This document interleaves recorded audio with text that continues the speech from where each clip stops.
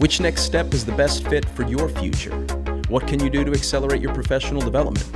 And how should you navigate different workplace challenges? I'm Kyle Gantos, and our team is on a mission to crowdsource insights, best practices, and action plans from accomplished peers, all who began their career in Big Four, to help guide you wherever you want to grow. All right, so today we're going to dive into a topic that I know I've struggled with and have a great appreciation for, just seeing other people who are at the top of their game, and that's how to prepare for, establish a presence, take ownership, and run highly productive meetings. And I'm just excited to be here with three people who I think have very, very different styles, all very, very effective. I think this particular episode, you talk to people, and you got people who are looking to run really, really efficient meetings, be very, very productive.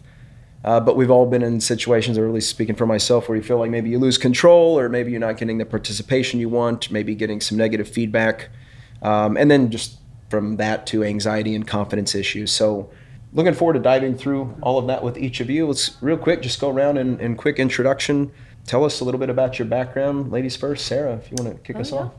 I'm Sarah Richter. I don't typically sound like this, but we're coming off of our all hands meeting. So people of the internet, this is not my real voice. I've been with Embark for coming up on 5 years. Started in consulting. Before that was in Big Four. Spent some time here in consulting, then switched over to our back office and our people team. And so now I do people development, and honestly excited to learn so I can incorporate some of this stuff into my trainings. Awesome. Well, we're going to learn a lot from you as well. And I'm Daniel Collier. I am a FAS manager at the Dallas office, and I started out at one of the Big Four and then went to industry for a few years, and I've been at Embark for a little over a year now. Awesome. Thanks, Daniel. Jason Larkin, have been with Embark for over 2 years, started my career in Big Four, spent about 12 years both on the audit and then on the consulting side, and moved over to Embark, served as our market president here in Dallas for a period of time, and just stepping into a new hospitality role to continue to enhance the experience of our clients internally and externally. So excited to be here and think about this from a hospitality lens as we run productive meetings. Yeah, I think that's a good point. We've got different lenses, just, the experience individually, but then on our teams internally, and then to your point, externally with clients.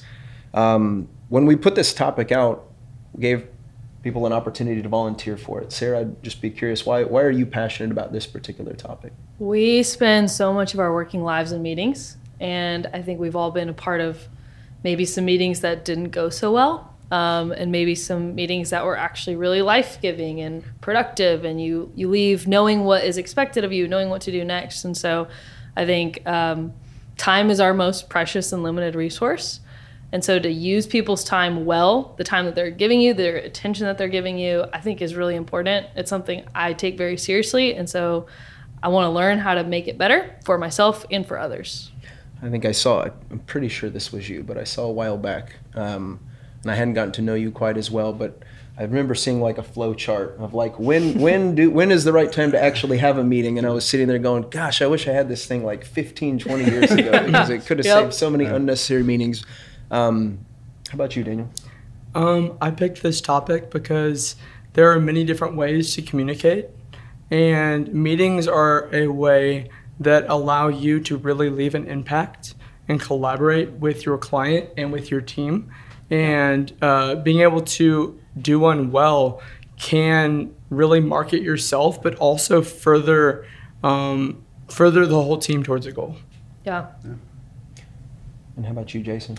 Yeah, so I think for me, spending, as Sarah said, spending so much time in meetings, it's trying to understand what are those lessons that we have learned about how we can be better in meetings. And you walk out, I'm fortunate I get to spend a lot of time with Sarah in meetings, building out learning and development content. And it's always cool when you walk out of your meeting and you're like, man, that was a good meeting. Like, that was a good use of our time. We achieved a goal. We moved something forward. And I think, transitioning from I have to go to the meeting, but I get to go to this meeting and here's what we're going to accomplish. And hopefully if we can share some of those things that we've learned about how we reframe it so it's not a have to, it's a get to, and just being able to have that positive impact from meetings, right? And viewing it in a positive light, something that for me, more and more is the case here, and I love that. So I want to actually go to the complete opposite end of the spectrum then from that. For each of you who could be our first courageous volunteer, but can you think of a time where you had just whether it was your meeting or you attended the meeting where it was just the opposite experience? I think the biggest thing, I can think of a couple specific examples. I will leave out details for the individuals involved. But what I would say is, in all of the examples that immediately come to mind for me, it's the repetitive nature of saying the same things over and over again without coming to any sort of conclusions, right? And it's like, why did we have that meeting and what did we actually accomplish? And I think that's a common theme in the things that come to mind for me. Do you see that equally present with internal versus client facing, or is that I think it's easier to feel like I can take ownership of that internally than externally, right? Ultimately in client service, sometimes that is what clients want, right? And from an internal perspective, I think there's ability to take immediate ownership more, and then, okay, how do we figure out why that was more productive internally and then translate that to a better experience for our clients externally? Yeah, thinking external, and I'll answer your question in a second, but we had a recent manager training and someone asked, like, okay, what if my client's not doing this well and it's not a meeting that I run? And I think in client service, it's totally fair to say, hey, I see that meeting's probably taking a lot of your time. Would you like me to run the agenda? Just like offering, if you know you're really good at running meetings, if you see that something's inefficient, kind of flipping the script a little bit and saying, here, can I serve you in a way that actually is also kind of serving me, because this meeting is killing me because you are not running it efficiently. But you can say that nicely. Yeah. And then on the fail side, when I moved internal here at Embark, we were kind of all over the place, just like growing really fast. And so we were trying to have this back office huddle. And there was really no ownership. It was kind of just an idea. There was no set agenda. There was really no purpose. And it was a meeting that started late. We do the 5-minute chit chat on the front end, went through a lot of iterations and just ultimately ended up getting eliminated because it was no longer serving its intended purpose. I would say the iterations I was proud of, but the actual end product, I said, probably could have been a little better. Not having a purpose in a meeting, never a good sign. Mm-hmm. How about you, Daniel? And then on my end, I can kind of think through a couple. I think all of us have sat there in a meeting in which you're like, why was I invited to this? Yeah. Was I supposed to take notes for everyone because I don't actually have anything to contribute? Am I supposed to be informed on what's coming up for me? So there is always that time where you're in there and you're like, I think I just got forwarded this, and they might have picked the wrong Daniel. I don't know. Yeah. The other piece is oftentimes if you're in a meeting in which either not everyone's informed on what the context of the content's going to be, and you spend the majority of the time providing that context and setting the stage. Oftentimes, if you spend half the time doing that, you're not actually accomplishing what you got in the room to do. Yeah. So the front end of giving people the context and allowing them to prime their mind on what the actual issue is can be helpful. Yeah. And then another big thing that, and it's one where sometimes I feel like the meeting's super productive and it's not until after I leave, I'm like, oh crap, like that was a bad meeting, is if you did not understand what the takeaways should have been. Yeah. So you're like, we solved the problem, we figured out all this, but no one knows what the next steps are. And it's a meeting again to coordinate. Now that we solved the problem, I wish we would have walked away understanding what the output should have been from that meeting. Yeah. Another one is if you have 2 people in the meeting who are having a really great time, basically just having a one-on-one conversation, and everyone else is like, what am I doing here? Either they tune out, they stop listening, or they're just like, okay, we'll just let these guys go. When you don't have everyone that's there involved. Oh my gosh, all these things are bringing up memories. I don't know, a little bit of shame personally. I'm like, I've been the person who's done that. A ton of and then with Zoom, I don't know if y'all ever just look around and kind of see how people are reacting. I know I've had some meetings or even presentations where I probably made 6 of the mistakes that each of you mentioned. No context up forward, no takeaways at the end. And that probably explains why when I was looking around, people were checked out and doing other things because it wasn't a good use of their time. So, or all those meetings where no one's has their camera on and everyone's on mute, and only 3 people are talking, and some people are probably like, why am I here? Other ones are like, what the heck are we talking about? And it's now the time to hop in and say, what are we talking about? Or should we just let these 3 guys run with it? Oh yeah. I'm curious, as what a few weeks ago we a colleague of mine, Lauren, we did a practice presentation. You guys gave us some awesome feedback. So I can only imagine how many people you've given feedback over the years. But what's worse, being the person who's maybe lost control of the meeting, you're not getting the outcome you want, or being the person that's on a call and you're wondering what the heck's going on? I think the worst is when you think the meeting went well. Yep. And you're like, I'm awesome, I'm great at running meetings, and everyone else is like, no, you're not. Yeah. I think that's the worst case scenario there, because you don't have the self-awareness to improve it. But I've definitely been in the meetings where I can feel it slipping away from me, and that's a pretty stressful spot where you're like, I know that this is not going as planned. And honestly, probably just need the humility to call it and say, you know what, I wasn't as prepared as I need to be. Going back to time is precious. If I'm going to take your time, I apologize for not being prepared. Like, I will give you your time back. Let's regroup later. I say that as somebody who needs to do it, not somebody who does it well. Yeah, I mean, I think one of the things that's been important for, I think, our culture here and for me personally is to acknowledge, like, you don't have everything figured out, right?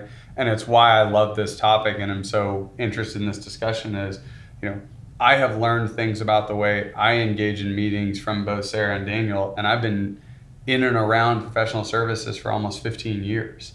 And so this notion that you have it all figured out, at least for me, it's very clear I don't. And so it's like, okay, there are situations where that meeting didn't go okay. Why? Right?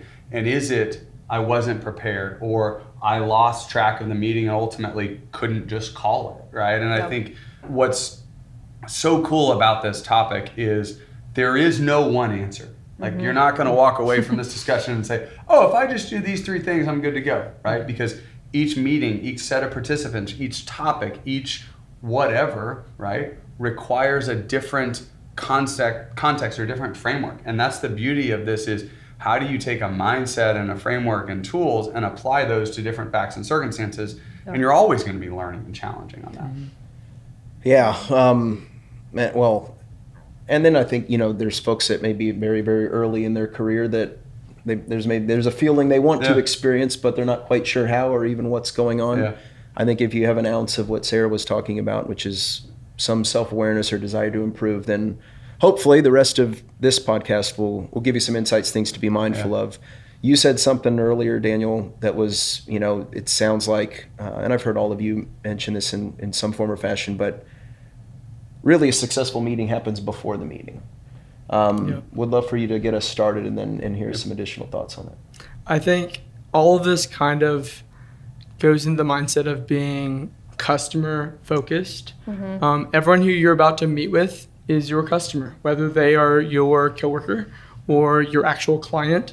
They are someone who you are able to add value to. And by being respectful of their time and taking the time to prepare, you feel better about yourself because you are prepared. You know what you're going to share, but also they feel more comfortable. They know what's going to happen and they know what the output should be. So with that being said, preparation is the biggest thing. And I would say the hours before the meeting are very likely as important as the meeting. I know for me personally, I love to write everything down. I recommend, no matter what, making an agenda, but oftentimes I will make bullets for myself and make notes on the agenda of these are the specific things I want to make sure I get in. Because when you get in a meeting, you start talking, everyone forgets things. And it is important, if there is something you want to say, that you maybe have that in front of you. And what I've been really guilty of is making an agenda that I didn't share with anyone else, that I just kept, it's my agenda, I'm running the meeting, but giving it to people ahead of time to give them the time to process and think through, okay, this is what we're going to talk about. If there's any action items, I can think through it beforehand, like giving them a little heads up to prepare for the meeting as well. Because it's not quite as helpful if you're oh, here's what our time's going to look like. I'm going to keep it in my own head, and you're never going to know. How often do you have a question for someone in the meeting and they don't hear about that question until they're in the meeting? Like, think about like how much better their response will be if they have hours to think through, hey, like Daniel has this problem he wants me to help solve for him, but he's going to hit me with it ad hoc right now. Yeah. And that answer that was given hours ahead is going to have a way better response than in the moment. Absolutely. You mentioned just purpose, right? What's the purpose of this meeting? And you were articulating there's no 3-step playbook. So I'd just be curious, when you think you want to put a meeting on somebody's calendar, is there a thought process that you do go through to, consider what is my goal, or what, maybe walk us through? Yeah, I mean, I think for me, it's always understanding what is my intended purpose, and then trying to validate that with what is the purpose or the objective for other people, right? And that should ultimately inform who is there, what are we going to talk about from an agenda perspective, what level of prep do we need from people, right? There's certain times where, or certain individuals like myself, right? Like, I don't need or necessarily even want the 2 hours to prep, because any decent ideas I come up with are only going to be halfway decent the first time, right? If I come up with it and I think about it, and then 2 hours later somebody asks me to repeat it, it's not going to be as good, right? It's just not. But I think putting people in position to be successful, and I 100% agree, Daniel, that I think the default should be give people time to prepare, right? And then those individuals have to know and manage how they're going to set up to be successful in that meeting. But my purpose can be my purpose, but how do you validate that with others, right? It's one of the things I learned. I had an opportunity to sit on boards very early on in my career, and one of the things I learned is there's a lot of meetings that happen before the board meeting. Those are more critical, right, than the actual board meeting itself, right? And all of those sidebars and phone conversations ultimately have informed, what are we going to talk about? What are the potential conclusions we're going to reach? And that creates the purpose, right, of the meeting, but people are bought in before we even get into the meeting. Sarah, what under that context, I'm thinking, okay, here's maybe a big high level goal that I have, but to Jason's point, there may be multiple stakeholders that I need to talk to. When is the right time to schedule a meeting and communicate the agenda in advance with maybe an individual or a small subgroup of that larger group versus a Slack or a phone call? That's a good question. I think one, when you have the timing is all about when you have the information you need. I also think there are some people who a lack of planning on your part does not constitute an emergency on my part. So if you don't plan ahead and you want to make it urgent for other people, I would check yourself there a little bit. I've been guilty of that myself. But I think when the information is complex and likely to have follow-up questions, that's when you need a meeting. But if it's a one-way information only, you probably don't need a meeting. You probably could, a Slack would suffice, an email would suffice. Maybe it's a little bit in between. You'll probably have some follow-up questions, but it's mostly you informing. We've used videos where we just record ourselves communicating that information. I feel a lot more confident processing and consuming information verbally than I do in writing.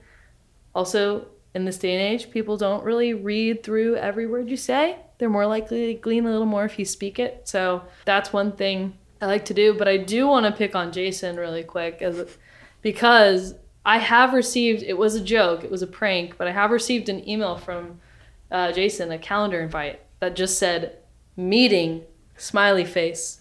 No subject, no topic, just random time on my calendar for meeting. And I would advise against that in general. I don't know, Jason, did it? Unless you have a strong enough relationship, I would. Unless you're pranking agree. somebody, yes, but I would 100% agree.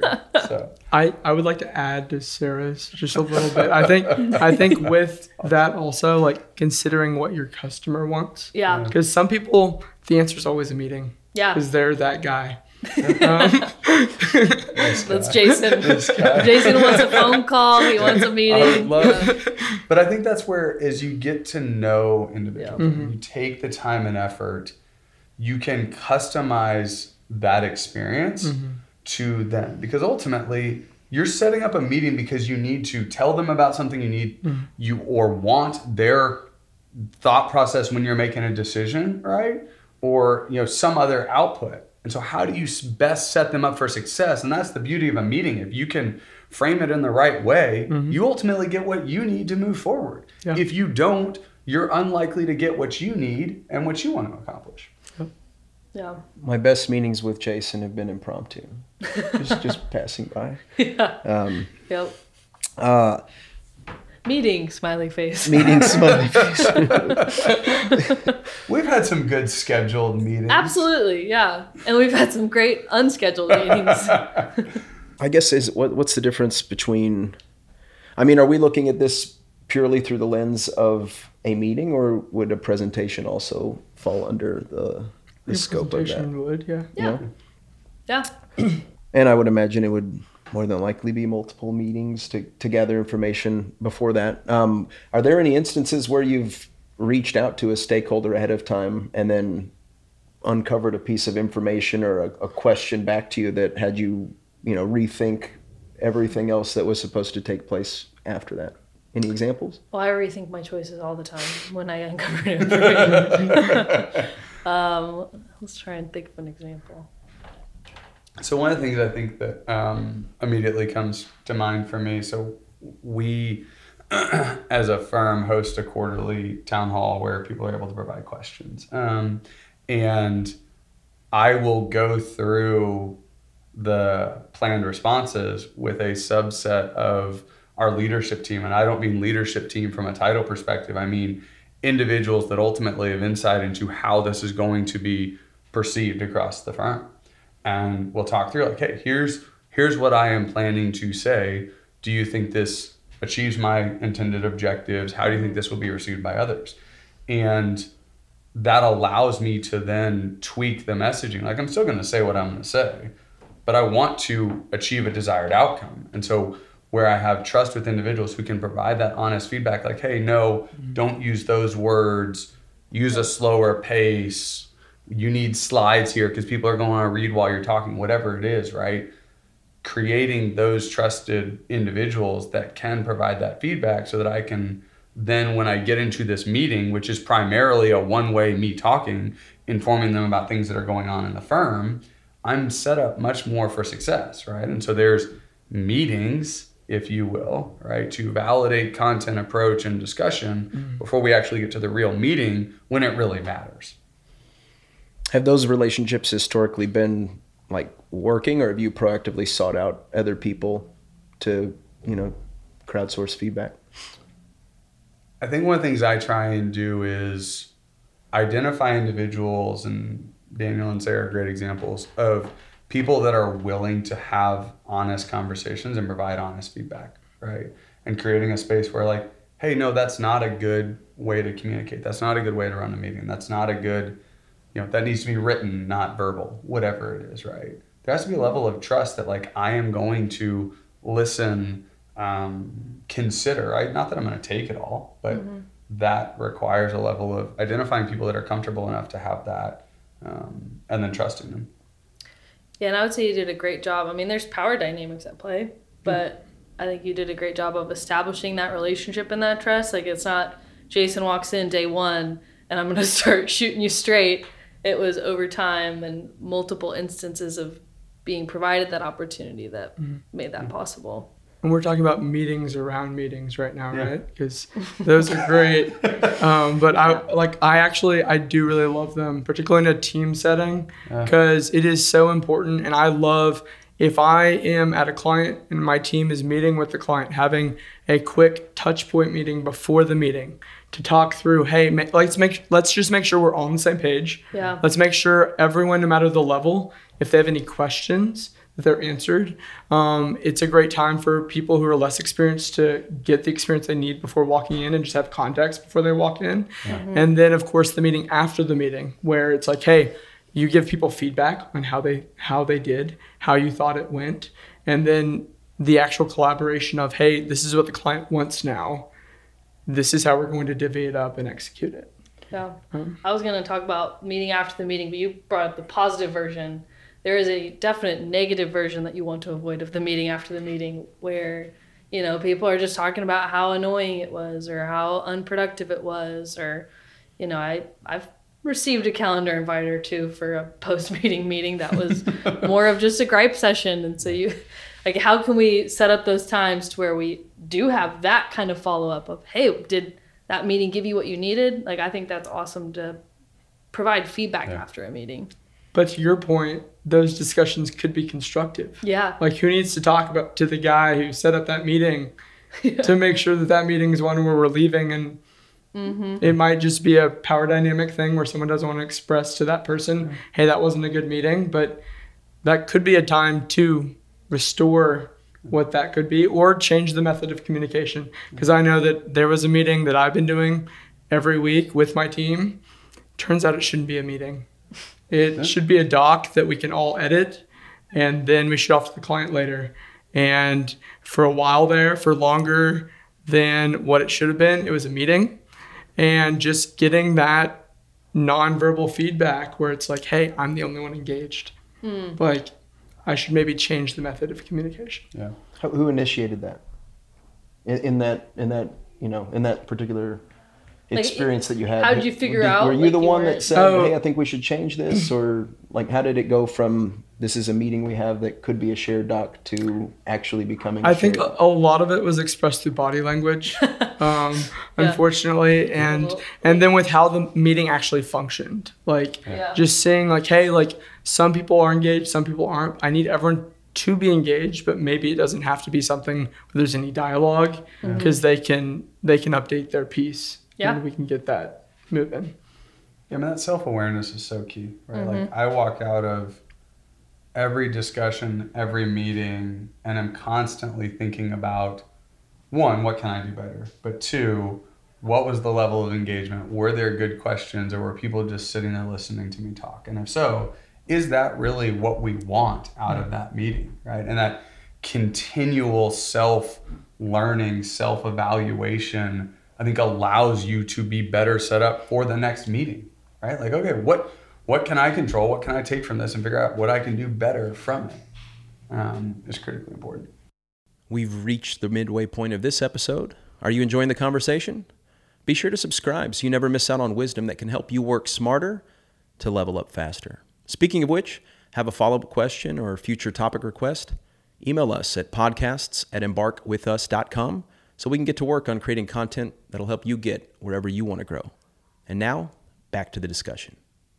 Yeah, and as somebody who, may be self-aware, but certainly I don't know what I don't know, it's also nice to have people who care about me or the firm or the client enough to come have a chat with me and say, hey, I noticed on these calls, putting people to sleep. No. Yeah. I think that's in Radical Candor. Kim Scott gives the example of giving a presentation where she said, and as she's leaving the meeting, her manager gives her feedback and says, hey, your presentation was good, but you said a lot and it undermined your competence. Let's figure out how we can train you to not say as much.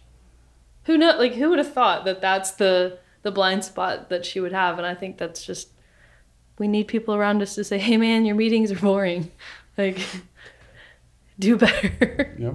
Yeah, and you come full circle if you're brave enough to receive that feedback and then put a little bit of work into it. Now once you get the feeling of actually running a productive meeting, everybody wins. That's a good feeling to get to. Yeah. I know there's different contexts of meetings where it's could be distributing information. Could be has this guy ever called a brainstorm session before? Or Q&A. Maybe some just general tips or ways to approach some of those best practices that can help you make that productive. Yeah, I like to call those inform, discuss, and decide meetings. So if you're informing, it's like a status update or just providing information. We'll do quarterly town halls here where it's very one-sided. I think if possible, if the meeting environment lends itself to that, doing some type of round robin to get people engaged from the get-go. Hey, I know this is mostly me talking to you, but maybe there's a question.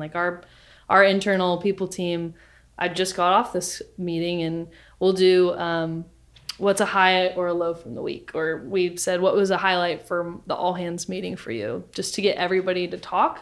So I think once you come off mute one time, particularly for video calls, you're more likely to start engaging if you've had to speak at least once. And so that's one thing. Also, if I'm on a Zoom call and it's not, a super professional environment, like if it's more of a friendly, we know each other, we have an established relationship, I'll ask people to take themselves off mute from the beginning unless they're in a loud environment. Because there's something in our brains that, like, if you have to hit the unmute button, you just won't talk. And I need people to talk. I need people to engage. I need people to, give me body language and stuff. You miss out on laughs too. You Yeah. say something funny and everyone visually is laughing, but it's just not the same. Yeah. I try and be really expressive with my body when I'm on mute to just be like, really shake my whole body when I'm not actually laughing. It's not that. I'm a muted laugh. No. Yeah. But I love the way you frame, and this is something that one of the many things I've learned from Sarah is this notion of like, what type of meeting are we trying to have? But then also to add a layer of complexity, you can have multiple types of meeting within one meeting. And so being very intentional about like, these are the components we're going to inform. These are the components we're going to discuss, and these are components we're going to decide on. And so as you're going through this, like, okay, I need to be quiet and just be informed. Or now is a space where you want for a discussion. Right? And it's one of the things, I have a lot of individuals that will come to me in my role and want to have a discussion with me. And I try very hard. What is it that you want from me as a participant? Do you just want me to listen? Do you want me to provide my perspective, or do you want me to tell you what to do? And so if you can frame the meeting where people understand that, then all the participants don't have to ask, like, what is the role that you want me to play? Because whether you're leading the meeting or you're a participant, everybody's just trying to understand what role are we actually playing within this meeting. Yeah. And in that same vein of what role are you playing, I think the RACI chart, I think there's different acronyms for it, but the responsible, accountable, consulted, informed, knowing who's in which bucket, knowing as a participant, which bucket am I in? If I'm in the informed bucket and I'm talking a lot, then maybe I need to check myself a little bit. Or if I'm in the consulted bucket and I'm not talking, well, maybe I need to be more forthcoming with my opinion. So I think that's another really helpful tool that works on multiple angles, but definitely helpful for meetings. And based on what you're actually wanting out of the meeting. Like, do you provide slides beforehand if you're informing? Because if you want them to ask questions, maybe that's something you let them know. Like, hey, like, look at these, come ready with your questions. Or if you're trying to brainstorm, it's like, hey, I've already flushed out a few of these ideas, and like, we'll just save us time. It'll prime y'all thinking like what I have in mind, and y'all can come already knowing some of my preliminary thoughts, and you can build off of those, So it's like, what do I provide can impact what you think the potential output from the other participants could be. And there may be certain times where you do just want to inform where you don't send anything in advance, right? There's been many meetings where I will not send the content because I do not want the individuals to go through, like, I don't want them to have a preconceived notion before I'm able to frame it up the way I want. Absolutely. So you got to be intentional about, we're going to go back to purpose. I think it's so important. Like, what is my purpose? What is the purpose? And then how do we achieve that? But if you don't know what you're trying to achieve, it's very difficult to achieve it. Yeah. And I think Jason's the king of frameworks for anybody who doesn't know him, but having a framework of questions you ask yourself to take you out of the details of a meeting, especially if it's one that you've done a lot of times, to ask like, well, what am I hoping to achieve from this meeting? What does success look like in this meeting? What deliverable do I want to have at the end of this meeting? And just trying to take it kind of to that strategic level, getting out of the weeds for a minute and giving yourself some questions can really help frame up, okay, well, if my overall objective is to inform everyone on my team of where we're at, then I'm having an informed meeting. Okay. And it just helps you kind of frame it up from there and get down into the weeds. But I think we jump so quickly to the weeds sometimes that it's helpful to take it back up to kind of. I'm absolutely the king of that. King of the weeds? I need people to bring me back to, okay, here's great. That's nice that you have 27 ideas, but what can we actually do? Yeah. When you're talking about the context of like I'm here to inform my team, for example, is there like a general time limit? Like you talk about attention spans, engaging people. Is there maybe a rule of thumb? Don't talk for more than X period of time. Find a way to mix in a little Godfather trilogy intermission in there? Technically, the human attention span right now, they're saying, is like 12 to 15 minutes. I think that's probably even shrinking more with social media. Yep. So if you are monologuing for more than 15 minutes, you've lost your audience at some point. And it's okay. Like, people will check in and out. You know, we've all learned that tactful way of being like, oh, could you repeat that? You kind of cut out, when really you just maybe weren't listening to, you heard your name, you're like, oop, got to key back in. But I think, yeah, finding a way to engage your audience again, depending on the type of meeting, about every 15 minutes, we do that. Try and do that with our trainings, because I think a training is just one really long meeting. So yeah, trying to mix it up a little bit. Yeah, I think it's trying to change, even if it's just changing the lens of what people are, who they're hearing from, what they're hearing, pausing to allow them to think. And we, as we build out trainings, it's very intentional. Like, there's no more than 10 or 15 minutes before you're pausing to reflect. We're switching speakers. You're going through an activity.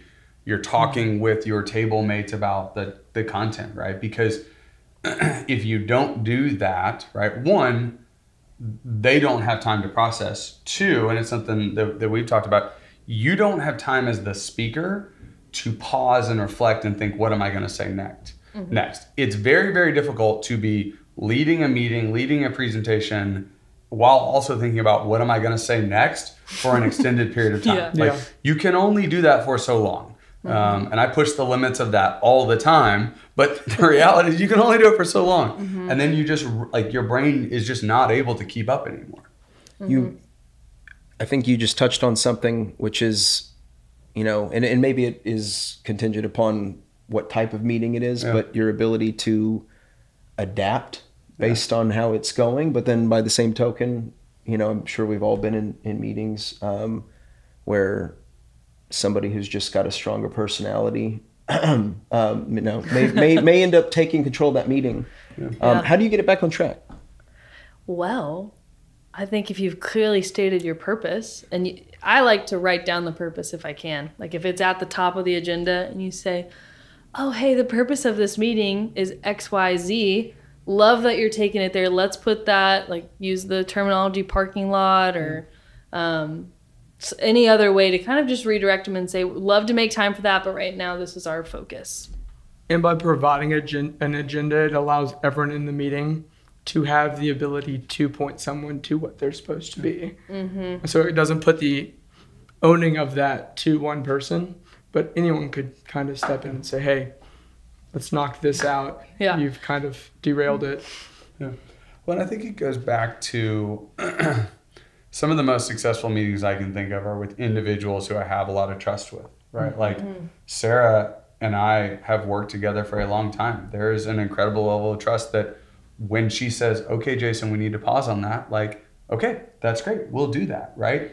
That she's had to develop a comfort being able to do that. I've had to develop a comfort being able to listen to her, right? And that takes time. And so I think for all of our listeners, it's like, take the time to invest in those relationships, in the people, get to know them so you can frame it correctly for them, but also so that you can have trust to have a discussion and say, hey, love that for you, not right now, right? And that's okay. And that doesn't mean that you're a bad person or that you don't value the opinions, but we are trying to achieve a state of objective. And I want to, before I forget, I want to go back to the adaptability. You mentioned a lot of the meetings you've been into now, or been in. I can imagine that by having meetings before, a lot of this may work itself out. But I'm sure there's also been times where you're, reading the room a little bit or hearing the dialogue that's taking place and being able to adapt on the fly. Listening, like the importance of listening, or even just observing if it's a Zoom call. I remember some public speaking class, a tactic they had was, like, walk around the room, behind the room, by the tables, and if there's a couple people chatting amongst each other, you'll get that to stop real quick and they'll be paying attention again. Are there any other tactics, maybe in whether it be digital environment or whatnot that can help you do that? With the digital version of walking around a room. I think always being on camera, because nobody wants to be the first person. Like during COVID, every single time I would hop on and I would have my camera on. And the reality is that was self-preservation for me, because I know if I'm off camera, I'm not going to pay attention. Yeah. I'm just not, right? There's another screen, there's 8 million things going on. And so it held me accountable to always be on camera, so that if I'm going to go do something else, I'm literally going to do it in front of you and you're going to see that.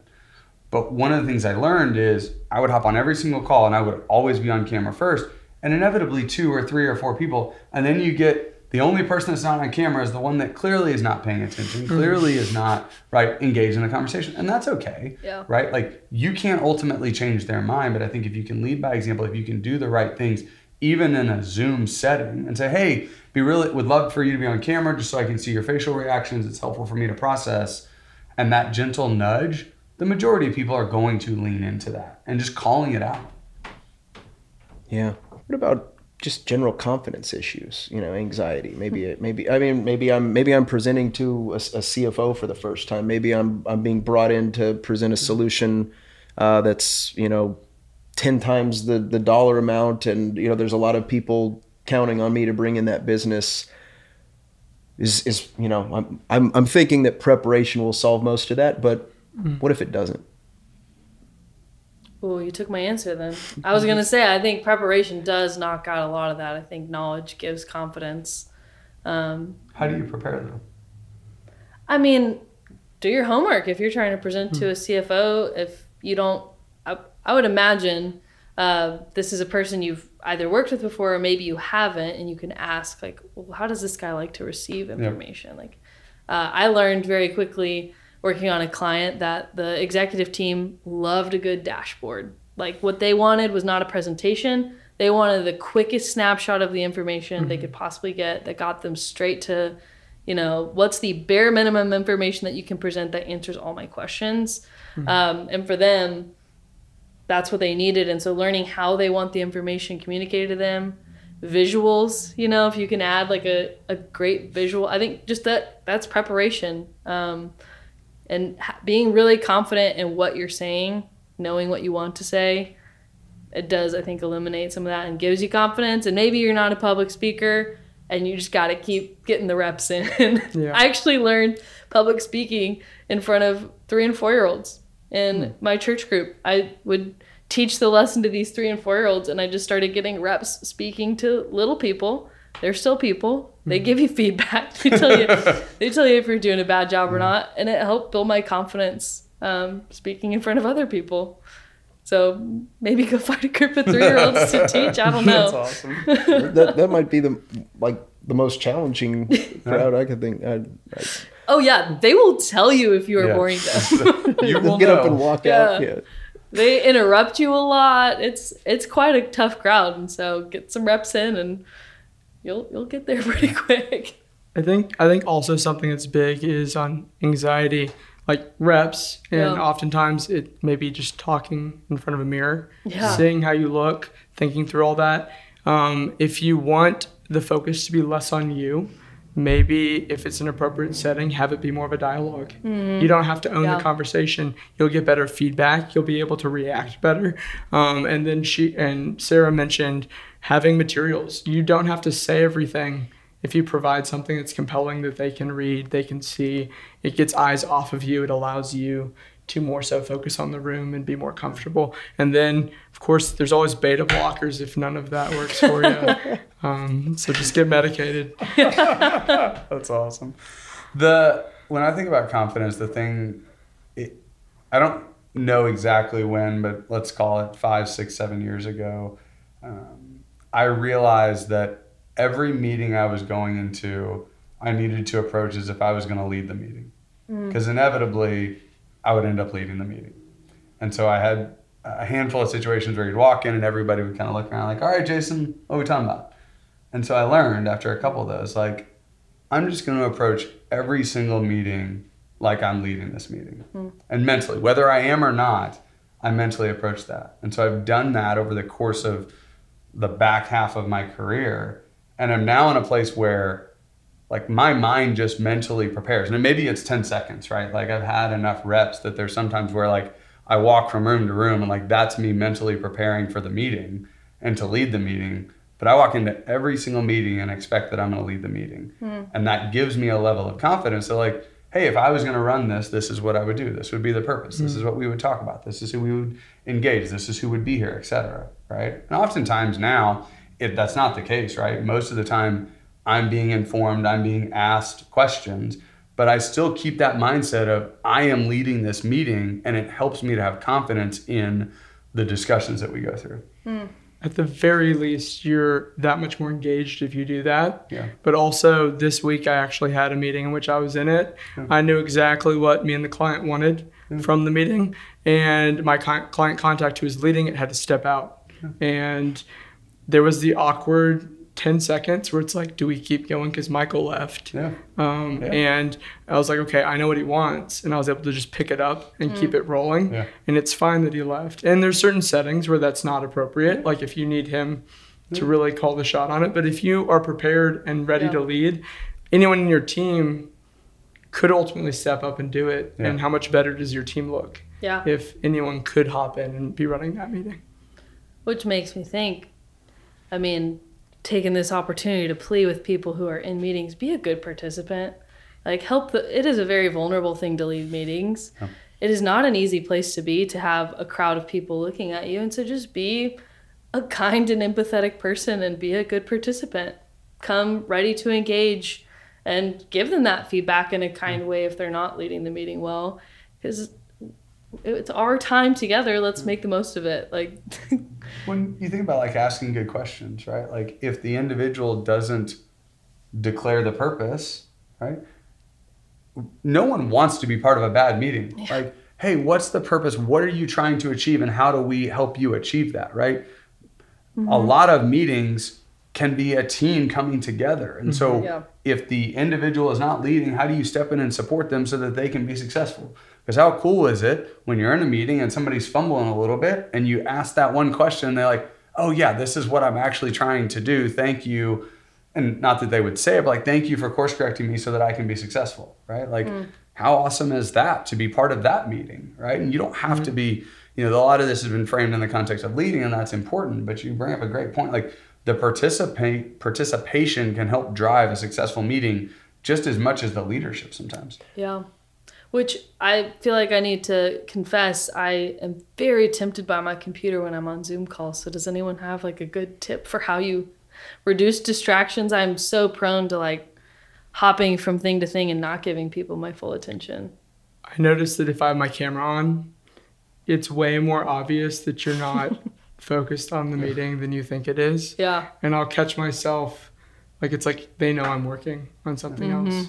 And so your arms just kind of, exactly. So it's like, I feel like keeping your camera on honestly is a check for yourself as well. Because you see yourself in that bottom corner and it's like, I don't look very engaged. Maybe you are. Maybe you're engaged, but you should probably fix that piece. Or if you're off looking at a different screen, it's like, okay, like if I'm not reading something that has to do with this meeting, I should probably rein it in. Yeah, I struggle with the same thing. Just this hardwired to be as efficient and productive as I can be. But I do think sometimes like reminding yourself that, and especially if you trigger your camera to be on, there's 8 other people watching me right now. If I was the person presenting, do I want to see 8 people who are listening? And even if like I don't know you that well yet, you seem like somebody who's paying attention. You seem like you're here to support me. That might then help foster us to have a stronger relationship. And then as each of you has alluded to so many times throughout this conversation, the relationship is ultimately what helps everybody get to the next level too. Yeah. So I don't know if that actually solves the problem, but I think it does matter a lot. You have any advice? I feel like I need to just start sitting on my hands while I'm on a meeting, just. I mean, I have to be very intentional about removing those distractions. You talk about the camera, like so I have a computer and an iPad and I will close my computer. I will turn my phone upside down. Like if I need to focus, I will try my best to take the call on my iPad where I know if I flip over to Slack or to email, my picture will go from my face to just my stock picture. So that is like a very intentional, I am no longer listening to you, I am doing something else. Yeah. And so I have to set myself up for that success. But I also have to balance like what is needed of me in this meeting. There are some meetings where 100% that is necessary. There are also some meetings where it is an opportunity to do multiple things. And you go through enough of them, you understand the purpose, and you set up yourself for success based on what is needed out of that meetings. Mm-hmm. Sometimes it is okay to multitask in a meeting. Like it just is. There are components of the discussion that are not about you, and that's okay, right? But understanding what that is, and this is where when you get prepped and you think about like, I'm walking into and I'm going to lead this, does this need my full attention? If so, I will physically remove those distractions because otherwise I'm going to end up looking at it. I know myself and I just am.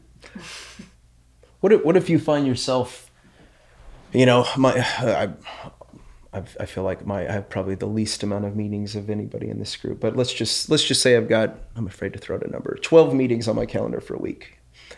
You're like, I wish I had 12 meetings. 12 meetings on my calendar, right? And let's just say 5 of them, history tells me that those probably aren't the most productive use of my time.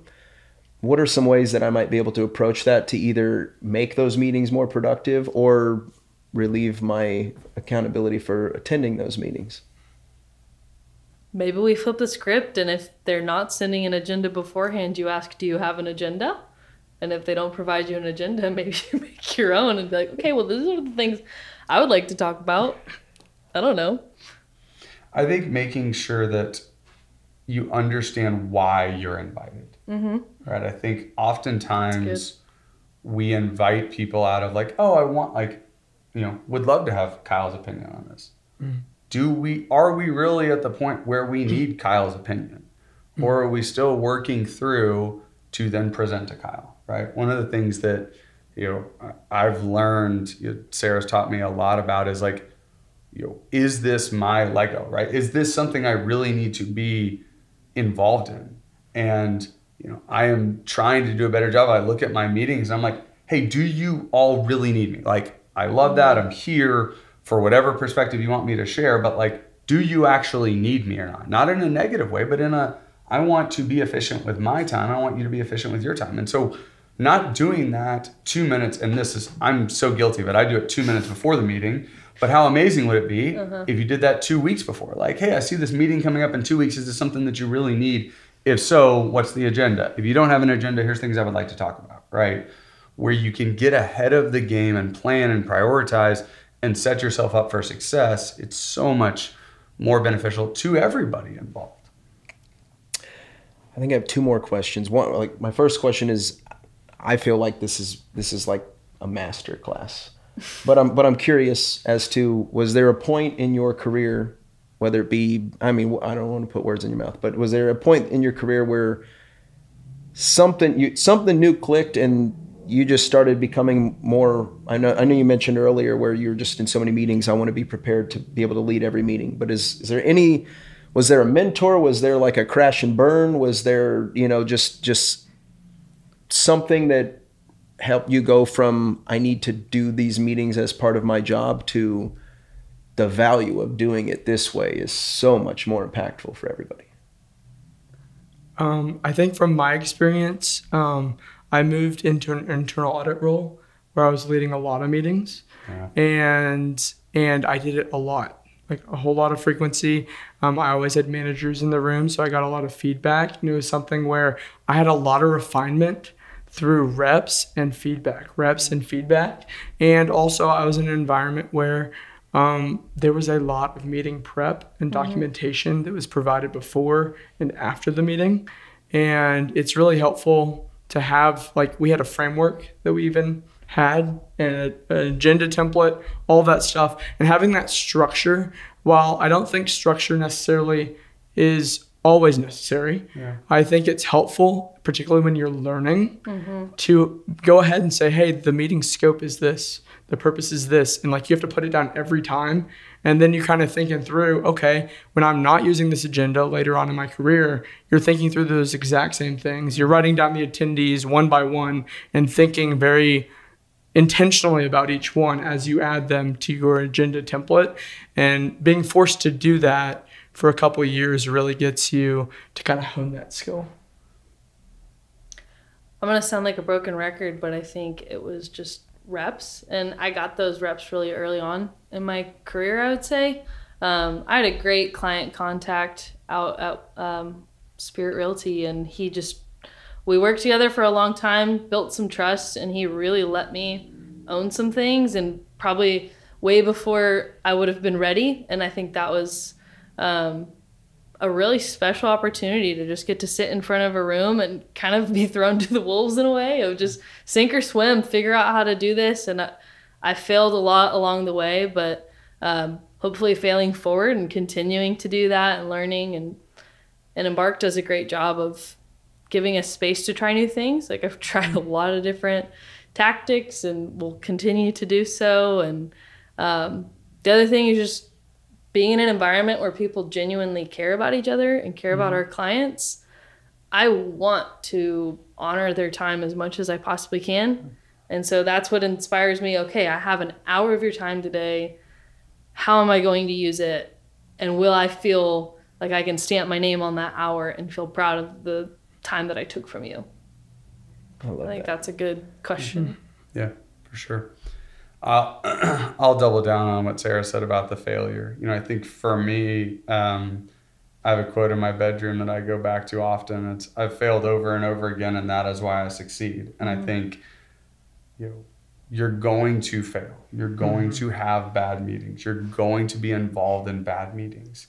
And you can do two things from it. You can have the debrief calls where you complain, or you can learn from it and get better, right? And for me, whether intentional or not, I've learned so much from my failures and the meetings that haven't gone well, because you frankly spend a lot of time in meetings, right? Especially as you progress in your career.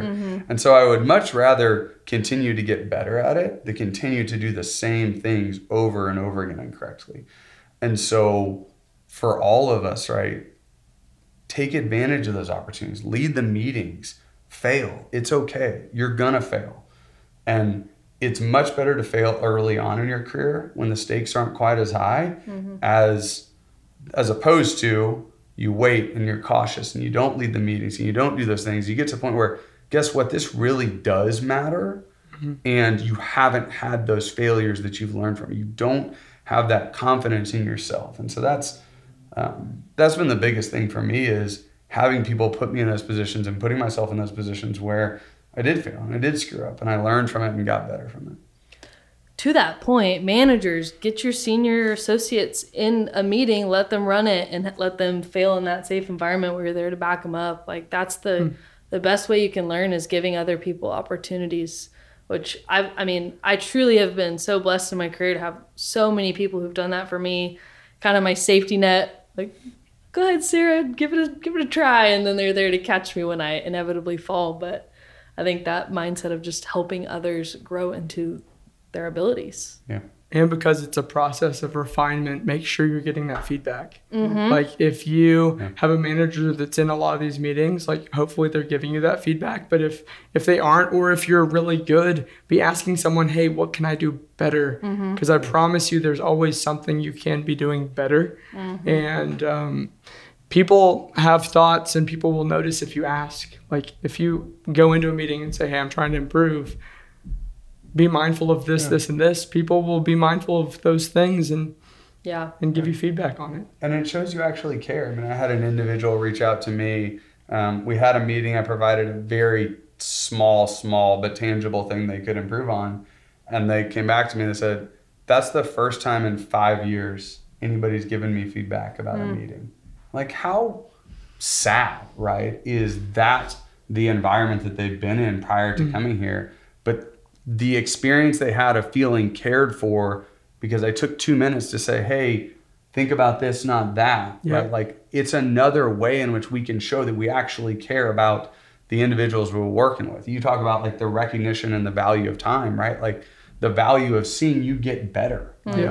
That can happen in meetings. And how cool is that? Something, and this just came to my mind. I used to have a boss, and he was the head of internal audit group, and he would, before all of your meetings, you'd go into his office, and out of love, he would kind of grill you and prod and ask very pointed questions and kind of get at every little thing. Yeah. And the client would never ask those things, but I was preparing to answer all those things. Yep.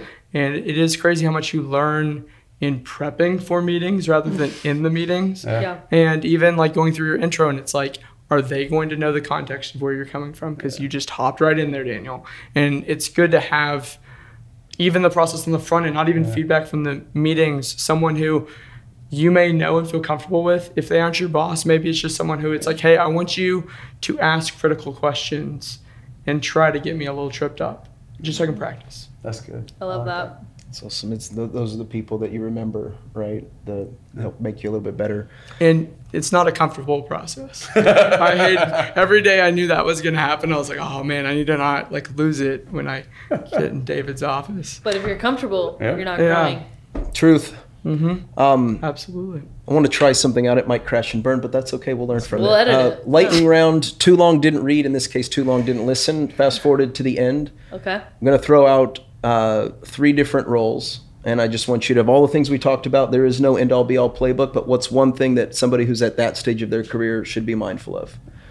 Lightning round. So Daniel, we'll start with you on this first one. This would be somebody whose first couple of years early career. What's one thing that they should be focused on? One thing they should be focused on is understanding the big picture. Early on in my career, one of the biggest things that I messed up was hopped right into the details, started talking about my test work, didn't talk through the big level picture. And if you're talking to a partner, if you're talking to the client, they may not know what you actually did. And nor should they necessarily know that. Yeah. So I think early on, one of the big things is the art of framing what you're about to talk through. Yeah, and that's good. just getting a little bit higher level. Yeah. What'd you say? I would say don't rush into the stage of your career where you're in a lot of meetings. Enjoy the season of life where you're not invited, but be bold to ask for permission to sit in. But just enjoy the time you have where your full day is not calendar invites for meetings. Yeah, I agree with that. I would say take advantage of the opportunities in front of you, right? Seek those out. Early on in your career, the failures are pretty small. Like, get excited about those. Put yourself in uncomfortable positions and take advantage of those opportunities. Yeah. Second person, somebody who's just been promoted into a managerial or leadership role. And let's work our way back around this time. Pull other people up. Let other people get to have those opportunities that you got. And be invested in other people doing meetings well. Because guess what? You're going to be in meetings with those people, and it'd be much better if those people know how to run a meeting well. You took my answer. I would 100% reiterate that, and then just keep leaning in to get reps. Keep getting reps, keep failing forward, and keep getting better. I think with this one, I was going to say exact same thing, but what I would say is you may not be in a scenario where you're getting feedback. Yeah.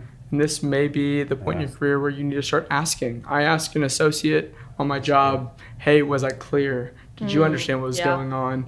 And it's a combo of like, if I was speaking and he's letting me know, hey, I don't think they understood, and I'm focused on what I'm saying, not necessarily the body language. Someone who's a third party sitting there listening, hopefully they're adding in and supporting you, but they're also more engaged in what's actually going on in the room because their voice isn't crowding out their hearing. That's awesome. That's good. All right, last person. Seasoned executive, maybe C-suite, super polished public speaker, really dang good at what they do. What's one reminder that you would want them to remember, Daniel? That I am not that person. Just kidding. That was funny. That was awesome. Let me see. We'll come back to Daniel. No, Okay. Oh, yeah. Probably still pull other people up. Like, you have all that knowledge, you have all that mileage and experience. Don't hoard it for yourself. And also, you always have room to grow. Even at that level, there's ways that you can improve. There's technology that will change. I imagine many of our CEOs of America did not adapt to Zoom super well, so stay adaptable. What I would say is oftentimes people in that place may not have as much of a feel for their audience. Yeah. So there may be more thought that needs to be put into where your audience is, who your audience is. And it's easy when you're delivering a message and you're sitting on a horse. You are the guy. You're talking about inflation and how you're not going to increase pay. And it's easy when you're the guy with stock options and it's not going to impact you. So having empathy, understanding what something means to someone else, because you are in a place of power, but you're also in a place where a lot of people maybe not be honest with you. Yeah. Like because of the power dynamic, they may not be as authentic. So it may be something where you need to understand who your people are to gauge the room. Yeah. And it may be things before the meeting, after the meeting, understanding how things are delivered, because it may not happen as real time for you because of your role. Yeah, that's good. Bring us home, Jason. 2 things. One, you don't have it all figured out, regardless of how much you think you might. There's always room to get better. The second thing I would say is being aware that your words carry more weight than they probably should. And it's something that I've had to learn as I progressed in my career, that right or wrong, people do hang on words you say as you progress. And you have to own that and be very intentional about that, because some small comment that you might make in a meeting may be the only thing that someone hears from you as a quote executive, right? And is that the impression, the perspective, the thought that you want to leave that person with? Well, this is having gotten a chance to know each of you over the past year or so, and see you do what you do so well. Having this discussion with you helps me appreciate just how much has gone into that, and I'm truly grateful that we've had an opportunity to share it with hopefully a large group of people wherever they might find themselves in their career. So Daniel, Sarah, Jason, thank you so much for your time and input. Thank you. Thank Glad you, to be here. Thanks for listening all the way to the end. I hope you got a ton of value from our panel and choose to transform their insights into action and unstoppable momentum. If you have a follow-up question or a future topic request, please email us at podcasts@embarkwithus.com. That's podcasts@embarkwithus.com, so we can get to work on creating content that'll get you wherever you want to grow. Don't forget to subscribe so you never miss out on wisdom to help you work smarter and level up faster. And lastly, if you're a repeat listener, consider supporting the show with a 5-star rating so those algorithms can expand our reach and impact. Thank you for being you. Thank you for being here. Cheers.